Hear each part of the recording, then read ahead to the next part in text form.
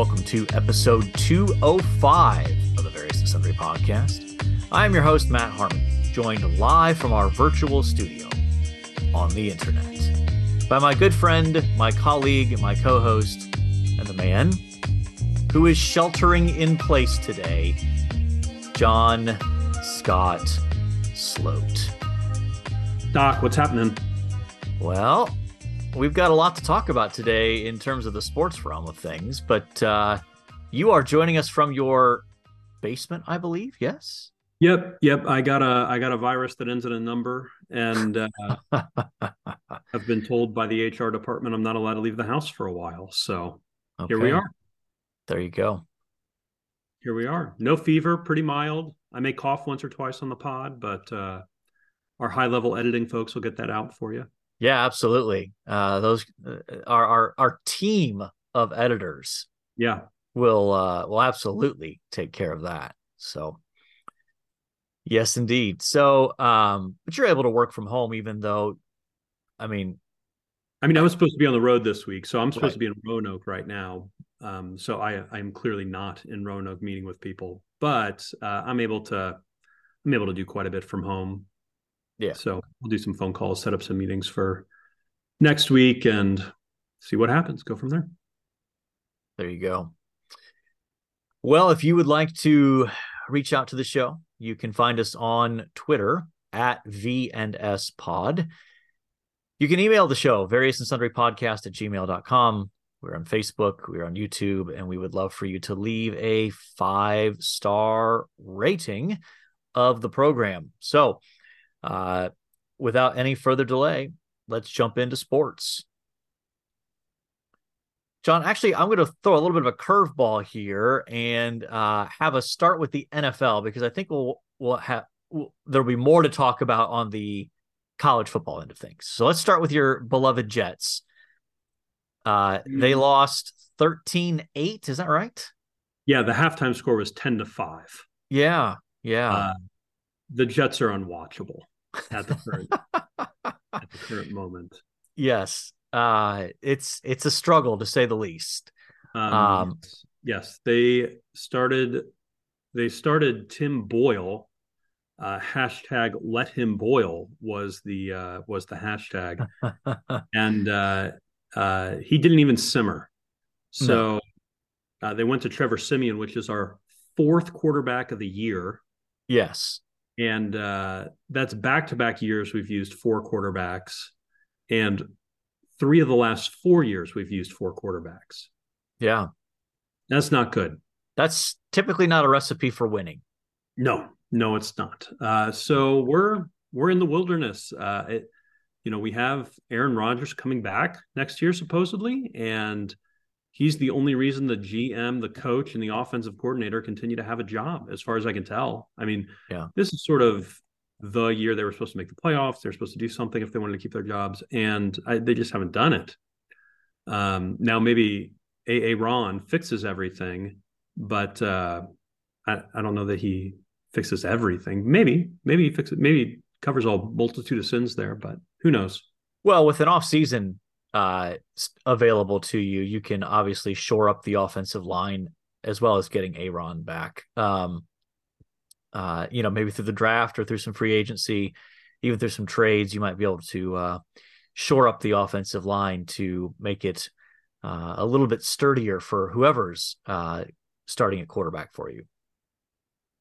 Yeah.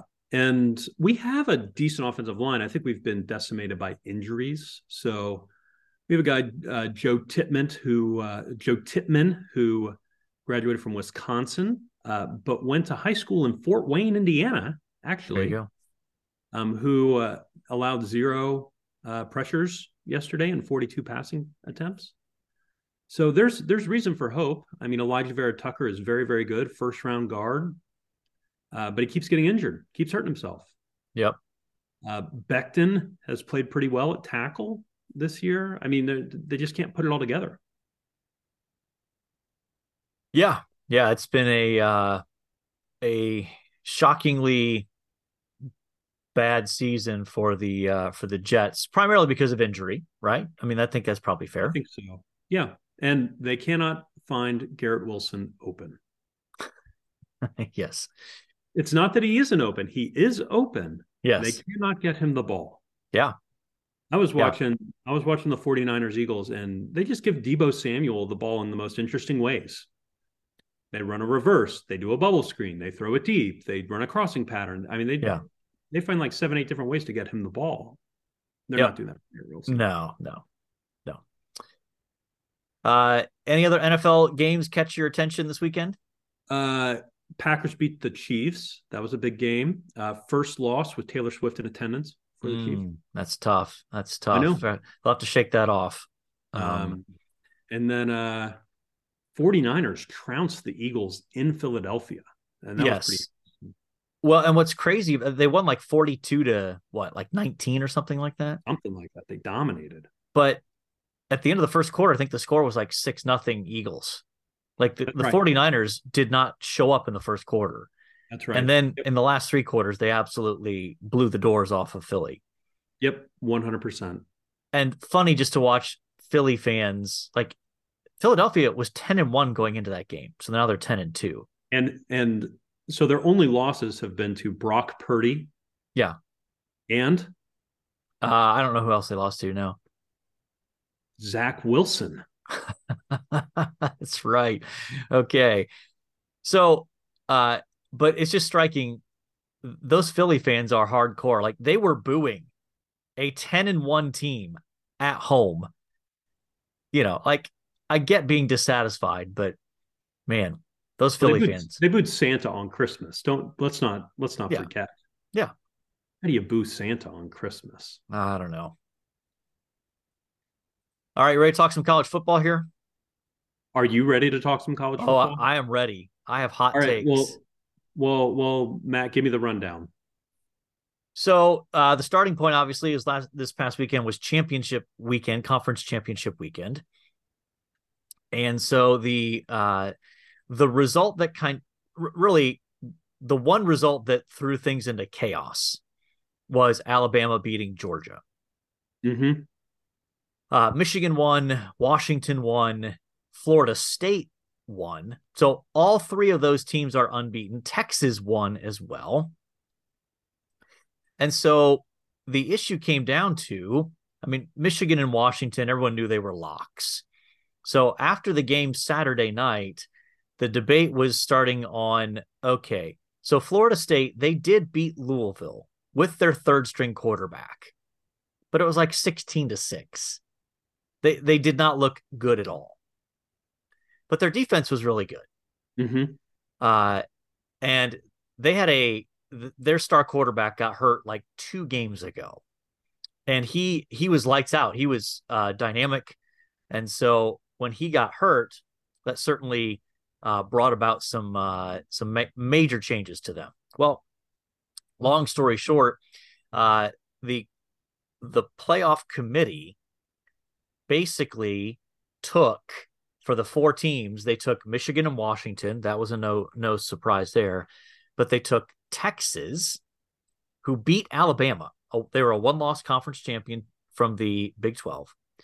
And then they took Bama as the 4th spot, leaving an undefeated Florida State team out of the playoff. A Power 5 team went unbeaten in their conference and played out of conference and beat LSU on the road.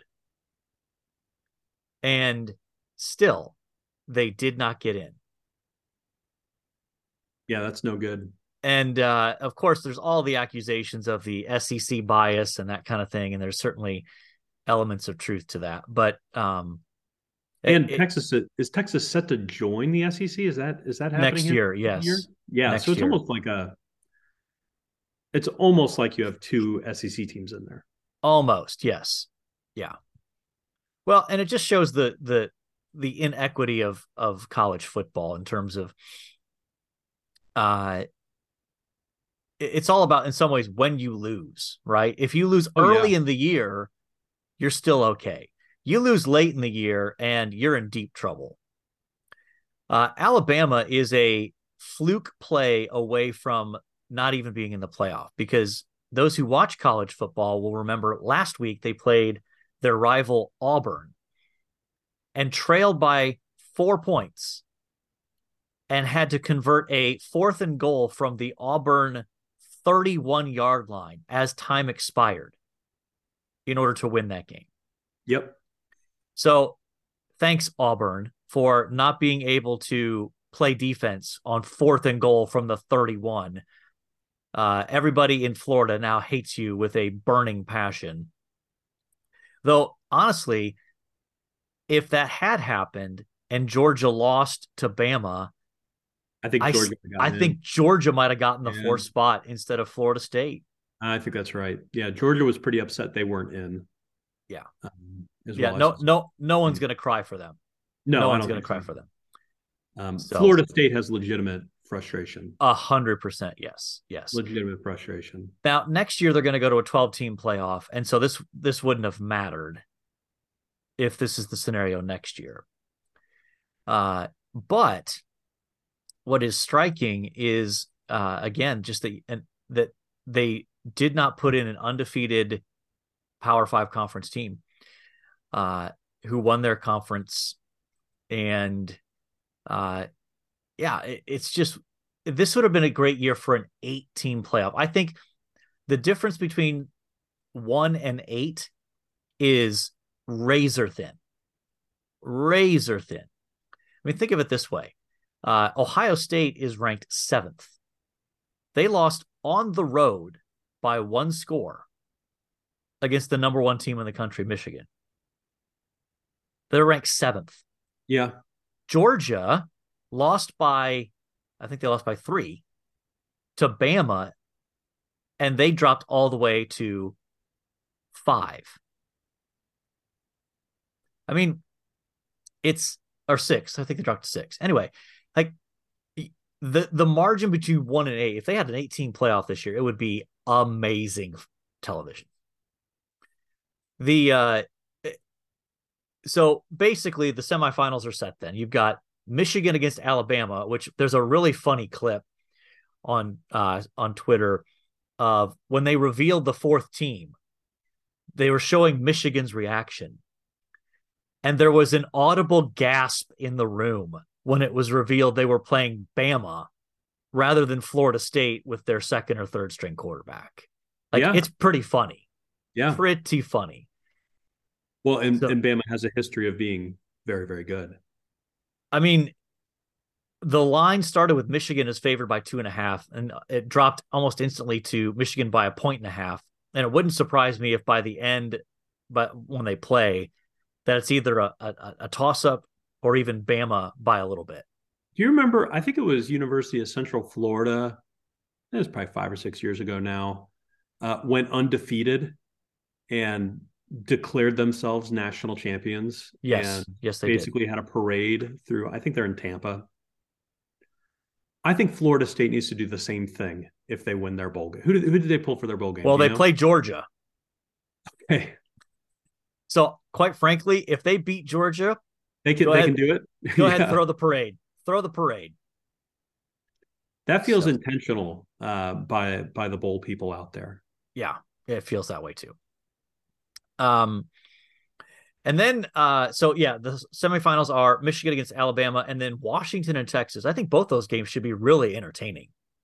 Yeah, there's a Grace College connection with Washington. We have an alum who works in their sports information department there at Washington. I think I knew that. Yeah.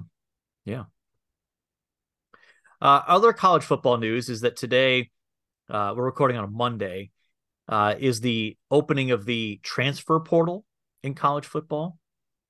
And it's the Wild West out there, John. And Ohio State has lost a few players already. As of when we're recording this afternoon, I think they've had, around 10 players opting into the transfer portal. Wow. Most notably, starting quarterback Kyle McCord. Really? Entered the transfer portal, yes. Hmm. See, yesterday, Ryan Day had a press conference, and he was asked if he would commit to Kyle McCord as his starter for next year. And Ryan Day basically said, I'm not ready to say that. Yeah. So he's out of there. The other two other big notes on this. Julian Fleming, starting wide receiver, fourth-year guy, is entering the transfer portal as well. Okay. And then they've got like 3 or 4 defensive backs, like backups, like who are entering the portal as well. So there's some turnover, and all of that is going to make it interesting how they end up playing against Missouri in their bowl game, in the Cotton Bowl. Yeah. That's who they've got. Will they get many transfers? I think they will probably get a transfer quarterback. Okay. And I think they will look to add defensive linemen. There's a 5-star defensive lineman from Texas A&M that entered the portal. Okay. They'll probably go after him. And there's a couple of offensive tackles that I think they'll go after as well. So it'll be interesting. Playing against Missouri in the bowl game, I'm just not. That's a matchup that I don't think Ohio State's going to care that much about, and it's going to mean everything to Missouri. So you've got the motivation gap when it comes to that matchup. So we'll see. Yeah. We'll see. I was talking to someone about this. I still love college football. I still think it's the best sport, but I'm not a fan of what it's becoming with the name, image, likeness stuff, as well as the transfer portal stuff. I just don't enjoy what it's becoming. I think it's taking on the least attractive aspects of professional football and leaving behind some of the more attractive elements of college football. Yeah. All right. We should probably move on to other things, things that other listeners may actually be interested in. I think some of our listeners, they're not interested in Matt Harmon's feelings on the changing nature of college football. There's at least some that aren't. That's for sure. So you ready to move on? Sure. Today we're continuing our Advent series on some key Old Testament allusions or citations that help inform some of the birth narratives of Jesus found in either Matthew or Luke. And so last week we talked about the allusion to Numbers 24 in the opening lines of Matthew 2, referring to the star. And we're going to continue in Matthew 2 today by looking at the direct quotation from Micah 5, verse 2. So, John, let's go ahead and have you read verses. Let's just go 1 through 6. I think we can start there. 1 to 6? In Matthew 2, yep. Okay. Matthew 2, verses 1 to 6. Now, after Jesus was born in Bethlehem of Judea, in the days of Herod the king, behold, wise men from the east came to Jerusalem, saying, where is he who has been born King of the Jews? For we saw his star when it rose, and have come to worship him. When Herod the king heard this, he was troubled, and all Jerusalem with him. And assembling all the chief priests and scribes of the people, he inquired of them where the Christ was to be born. And they told him, in Bethlehem of Judea, for so it is written by the prophet.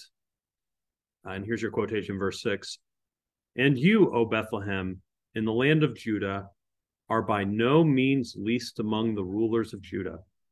For from you shall come a ruler who will shepherd my people Israel. Okay, so that is a quotation from Micah 5:2. And before we jump back to Micah, we should just kind of talk briefly about the context. It's interesting that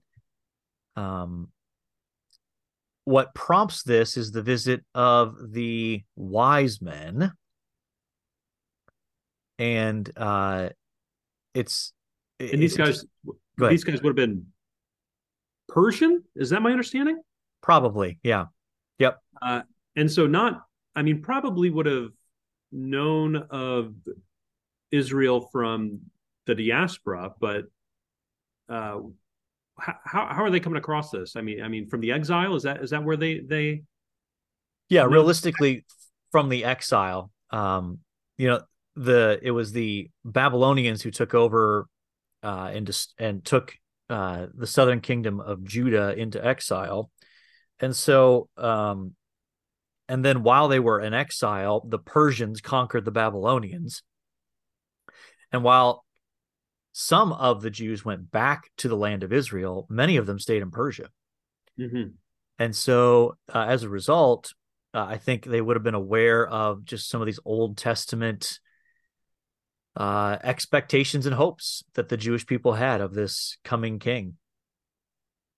And they suss it out. They're able to figure this out. Well, it's based on apparently the star, right? Yeah, I mean, that seems to be that's what they identify as. Hey, we saw his star, and so we followed it, and now we're here in Jerusalem.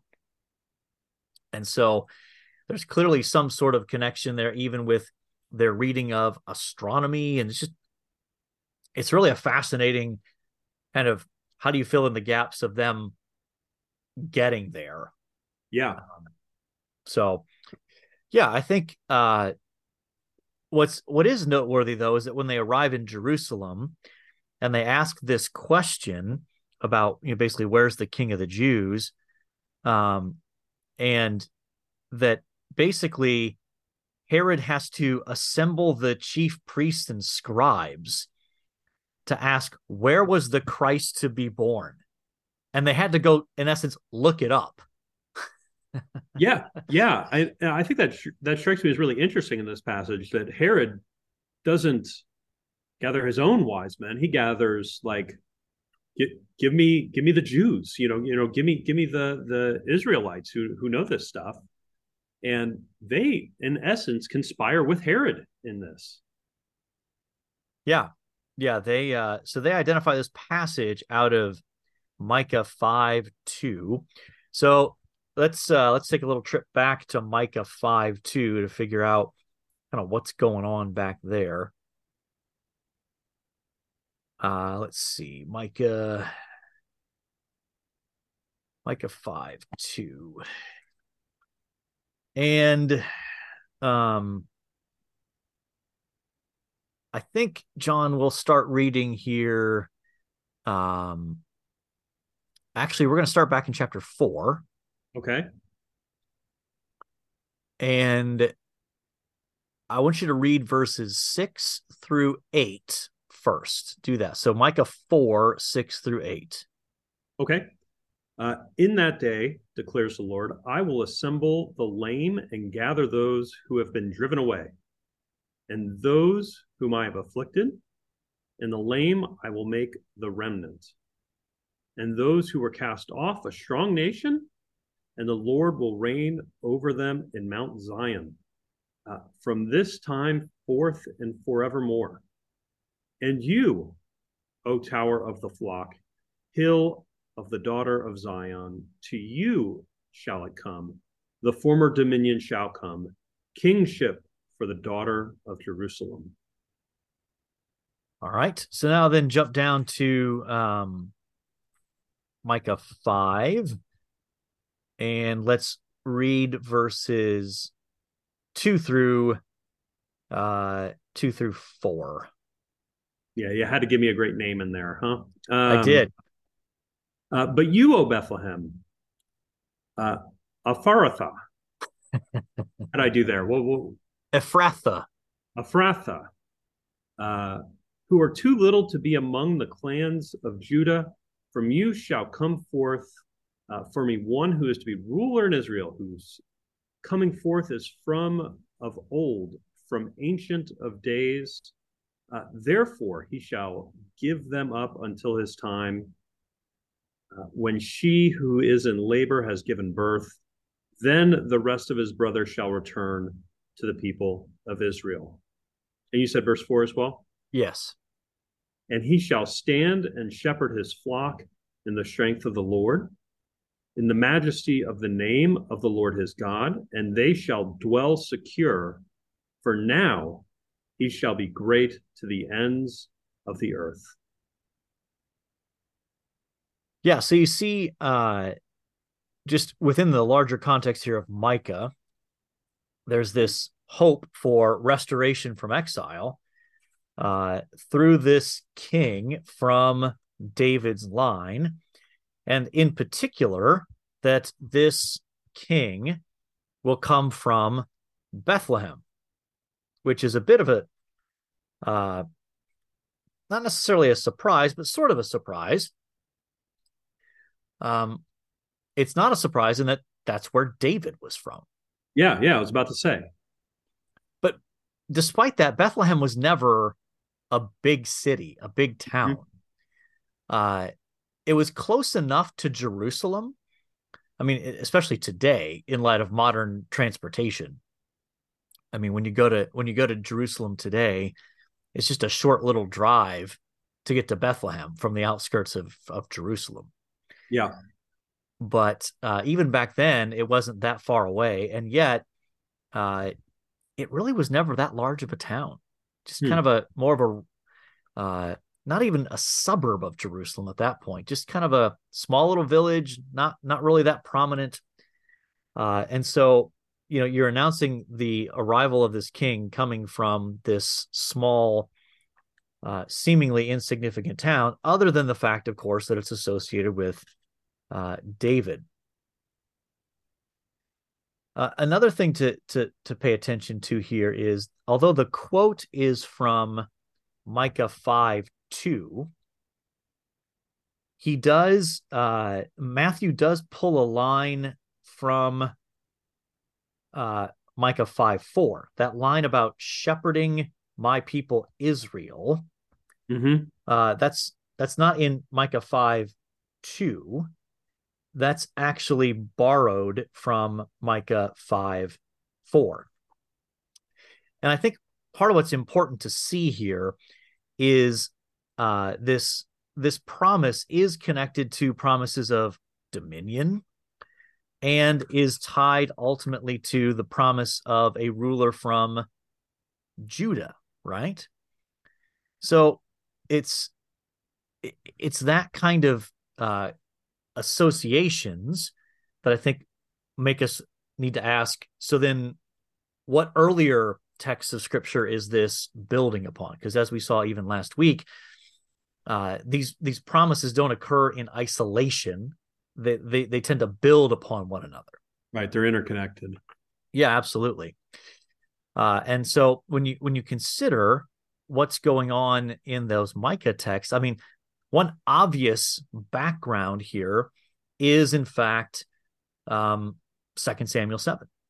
I mean, that's kind of the backbone there. That's the text where God makes his promise to David of a descendant who's going to rule over an eternal kingdom, and that descendant is actually going to rule in a way that is the fulfillment of earlier promises of Scripture itself, which go back to Genesis 49, which we looked at last week in terms of the promise of the scepter not departing from Jacob, and ultimately back to Genesis 12, 1 through 3, God's initial promise to Abraham. And then, when you pick up ideas of dominion, ultimately you're getting back into Genesis 1. Yeah. And so when you understand this promise in Micah 5 against that backdrop, I think part of what you see is that this promised ruler, this shepherd from David's line, is not just intended to rule over Israel. He's intended to rule over creation. And that this promise, which I think when you look in 2 Samuel 7, this is pretty evident too, that the promise extends not just for the people of Israel, but ultimately to any and all who align themselves with this promised descendant. Just one point of clarity on what you said there. Yep. When you were talking about, because I initially thought of Genesis 49 as well, where and you said the scepter shall not depart from Jacob. Isn't it Judah in that Judah. passage? I thought I Okay. said Judah. Okay. Maybe I misspoke. Maybe I misheard you. Yeah, But it seems like that gets extended here a little bit, right? Sure. Even um even it seems like there's going to be a ruler from Judah, or Judah's line is going to be rulers of some kind, and it seems like it's going to it's going to be from the land of Judah, or from the rulers of Judah. Like it's getting extended to the whole tribe there, not just the individual.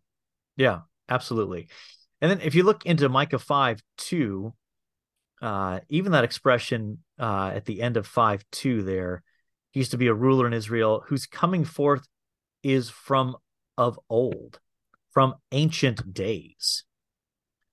And even that expression, raises questions, right? I mean, when you read that text in one sense canonically, you see, oh, this is hinting at the eternal nature of this king, that he's more than just a human king. But it's striking, and I think this text. So Micah, basically an 8th century prophet. This set of promises, I think, gets picked up and developed later in Ezekiel. So in Ezekiel 34, which these promises come roughly, 150, 200 years after Micah. In Ezekiel 34, you get this remarkable statement about Israel's future hope. Ezekiel 34, and this is verses 23 and 24. It says this. Well, actually, let's back up. This is what's striking. Let me back up here. This is Ezekiel 34, but let's start back in verse 15. This is Yahweh speaking. He says, I myself will be the shepherd of my sheep, and I myself will make them lie down, declares the Lord God. I will seek the lost, and I will bring back the strayed, and I will bind up the injured, and I will strengthen the weak, and the fat and the strong I will destroy. I will feed them in justice. Now jump down to verse 22. I will rescue my flock. They shall no longer be a prey, and I will judge between sheep and sheep. And I will set over them one shepherd, my servant David. And he shall feed them and be their shepherd. And I, the Lord, will be their God, and my servant David shall be prince among them. I am the Lord, I have spoken. So what's fascinating here in this Ezekiel text is it seems to be building in one sense on the Micah text and saying, or at least raises the question, so who's going to do the shepherding of God's people? At first it's like, oh, it's Yahweh. He's going to do it. He's like, yeah. But then it's David as well. And you could understand that simply as, well, God leads through his king. God cares for his people through his king.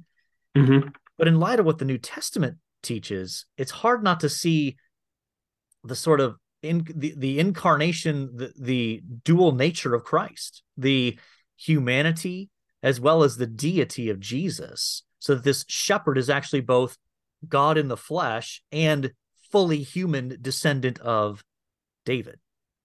Yes, particularly the way Matthew runs through his genealogy at the outset of his gospel, right? Connecting Jesus all the way back to David. Yeah, absolutely. And then, of course, you get these texts coming together to help Matthew then present Jesus as this promised Davidic king, which is intended to be a contrast in the context of Matthew 2 to the so-called king, Herod. Yes. And that one king is ruling by domination and power and fear, and this new king who is born, we don't know this yet, but it's going to become apparent, he's going to rule in a completely different way. So it's this very strong contrast that shows up there in Matthew 2, and will continue on throughout the rest of Matthew's gospel. Well, and I don't think you intend to go here, but I intend to go here. Is that I do think there's some parallelism being drawn here by Matthew with Herod and Pharaoh, ultimately as well. Like going back to Exodus. I mean, we're going to see in a little bit that he is going to send out his people to kill all the baby boys, right, of Bethlehem, to kill them, much as Pharaoh did. And so I think there's even a parallelism there about Jesus. For sure. Exodus as well. And it's certainly setting that up, that even when you read Matthew 2 there, you can see the duplicitousness of Herod when it's like, oh, well, when you find them, please let us know so we can worship him too. Like, the reader knows Herod doesn't want to worship the new king. He wants to kill him. He wants to destroy him because he's a threat. Yeah. He's a nutcase, really, Herod. He is. I remember when we were in Israel, one of our tour guides loved to say, Herod the Great was a horrible human being and a total nutcase. But without him, I may not have a job today. Because basically, Herod was responsible for building so many things around the land of Israel that you today can go see ruins of or parts of. So, yes, the love-hate relationship of Herod continues. Oh, yeah. Well, and in light of Herod coming up and soon killing all these Jewish children, I can't help but reflect on the chief priests and the scribes of the people helped him in this discovery quest as well. That's never stuck out to me as much as it has in this passage here. Yeah, I mean, I think just by itself, you could potentially say, well, Herod asked and they answered a question. Yeah. But when you look at how the rest of Matthew's gospel presents the posture of the chief priests and the scribes towards Jesus, it's hard not to see that as anticipating their own opposition to Jesus later on. Yeah, I think that's true. So, well, there's a little trip through a second. This one's actually a citation, not an allusion like last time. And again, part of the heart behind this series is, I think that going back to, Luke 1 and 2 and Matthew 1 and 2 every year can get a little can potentially get a little stale, because you can feel like, oh, well, I know the story. But when you dig deeper into the Old Testament allusions and citations, it brings out some of the richness of what the biblical authors are trying to show you indirectly about Jesus and prepare you for what you're going to read as the gospel accounts unfold. All right, John, you ready to move on? I sure am. Time now for This Day in Sports History. Okay, This Day in Sports History, December 5th, 2023 is this year. But let's go back to 1956. Danish yachtsman Paul Everstrom? Elvstrom. I think that's an ELV. There you go. Elvstrom wins the Finn class gold medal at the Melbourne Olympics, his second straight Finn gold and third consecutive Olympic gold in sailing. Huh. Interesting. What is a Finn class gold? That's a great question. Because at first I went, oh, he's Finnish. Right. But then I realized the start of the sentence says he's Danish. Yeah. Yeah. I didn't know that apparently there's a whole classification of sailing Is that Finn in the like Finnish, like Finn of Finland, or is that some other term? The sailing invented by the Finns, Which, yeah, I don't know. conquered by the Danish. Anyway, also in 1956, Soviet artistic gymnast Larisa Latanina wins the women's vault and ties for gold in the floor exercise at the Melbourne Olympics. Later takes gold total to 4 with teams and individual all-around titles. So 4 gold medals. Not bad. You were shaking your head at my pronunciation there. Were you not a fan? No, I think you got that right. I think You think I Larissa got it? Okay. Latanina.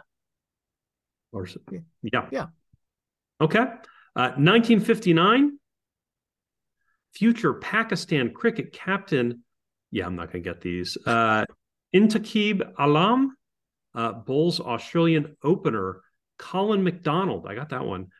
With his first ball in the Test cricket in a draw, third Test in Karachi. Yeah. Epic. Yeah, indeed. 1959. 2008. I know this one.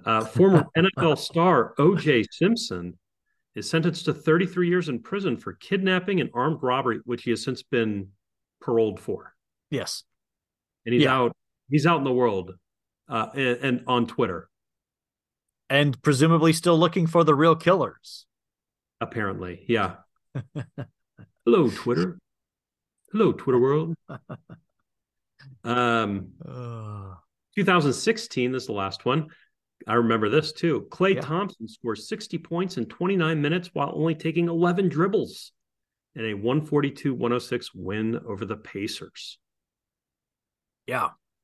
That's really remarkable given just the way the NBA works these days in terms of being more ball dominant scoring, right? Where guys ISO and it's like dribble, shot. All the Klay stuff was coming off screens and working away from the ball.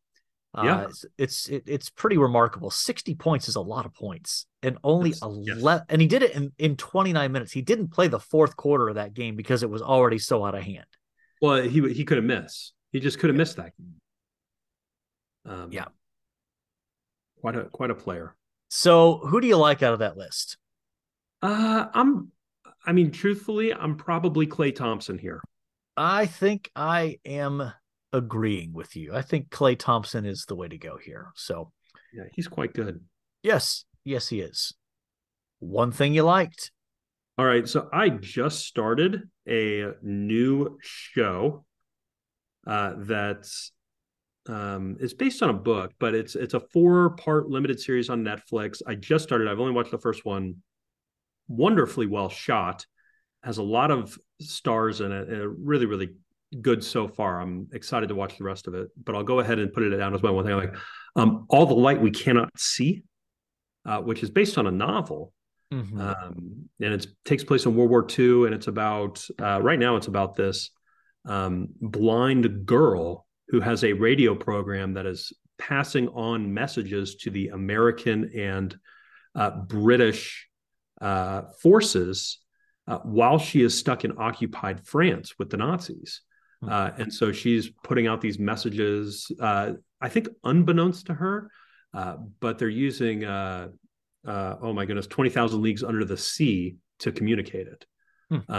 And so right now it's pretty interesting. We'll see how it goes. The first episode was very, very well done, but it's got Mark Ruffalo in it, who played the Hulk, and it's got Hugh Laurie in it, who played House.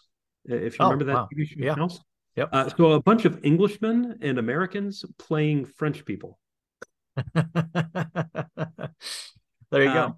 With no accents. That's probably the most, like, they just lean into the English, although there's French flags everywhere. There's no French accent whatsoever. Yeah. My wife read that book. Oh, did she? Did she enjoy it? She did, very much. Okay. Well, there's a Netflix limited series that I'm watching right now. Yeah. The first episode certainly had bombings and things like that, like certainly gratuitous violence, but nothing sexual that I remember from the first episode. So Okay. I don't want to give it the full seal of approval, only seeing 25% of it, but Sure. Yeah. all the light we cannot see. There you go. I'm also going to go with a movie adaptation of a book. This is Surprised by Oxford, another book that my wife read. We watched the movie version of it that just recently came out, and I thought it was pretty good. My wife was disappointed because it wasn't as good as the book, which, I mean, movies almost never are. You just can't do the same amount of detail. Exactly. Yeah. But it's the story of this American woman who is not a believer, grew up with a nominally Catholic mother, goes off to Oxford in the UK to study for her PhD. And while she's there, she meets this guy who is a believer. And she is at best an agnostic. And the movie kind of charts her eventual conversion to Christianity as a result of being around this young man that she ends up eventually marrying, which is interesting. But it's beautifully shot. I mean, it is stunning pictures of Oxford and just gorgeous English countryside stuff. But an interesting fact about this book, about this movie and book. So the guy that she falls in love with, he is, from what I understand, he is the son of a guy who wrote the book Tender Warrior. You familiar with that book? There's a big Christian. No. This is before your time, but like in the late 80s, early 90s, it was like one of the leading kind of Christian manhood books. It's called Tender Warrior, and I believe the guy that wrote it was named Stu Weber. It's his son that is the real. This is a real life story. It's a true life story. So we enjoyed that. See, this is one of the challenges with Christian movies, as we all know. They don't make her conversion all that explicit. Like, it's there, yeah, but it's not explicit. But again, I think it's one of those things where the movie makers probably don't want to make it too explicit, because then it comes across as cheesy, you know what I mean, or preachy. Yeah. So I think those are difficult lines to walk in these kinds of movies. And I think they didn't want it to be this is a Christian movie. They wanted it to be a movie about a woman who becomes a Christian. And so I think that's probably the explanation for it. So that is Surprised by Oxford. And that is my one thing I liked. Nice. All right, John, we have talked about college and professional football, how the college football playoff committee has lost their mind. We've talked about the promise of a ruler from Bethlehem, from Micah 5:2, quoted in Matthew 2. We have talked about Klay Thompson scoring 60 points and only dribbling the ball 11 times. We have talked about a limited series on Netflix that you are watching called All the Light We Cannot See, right? Yep, that's right. Okay. We've talked about Surprised by Oxford. And so I think by definition, we have covered our various and sundry topics. And so all that's left to say is, until next time, the Lord bless y'all real good. Later.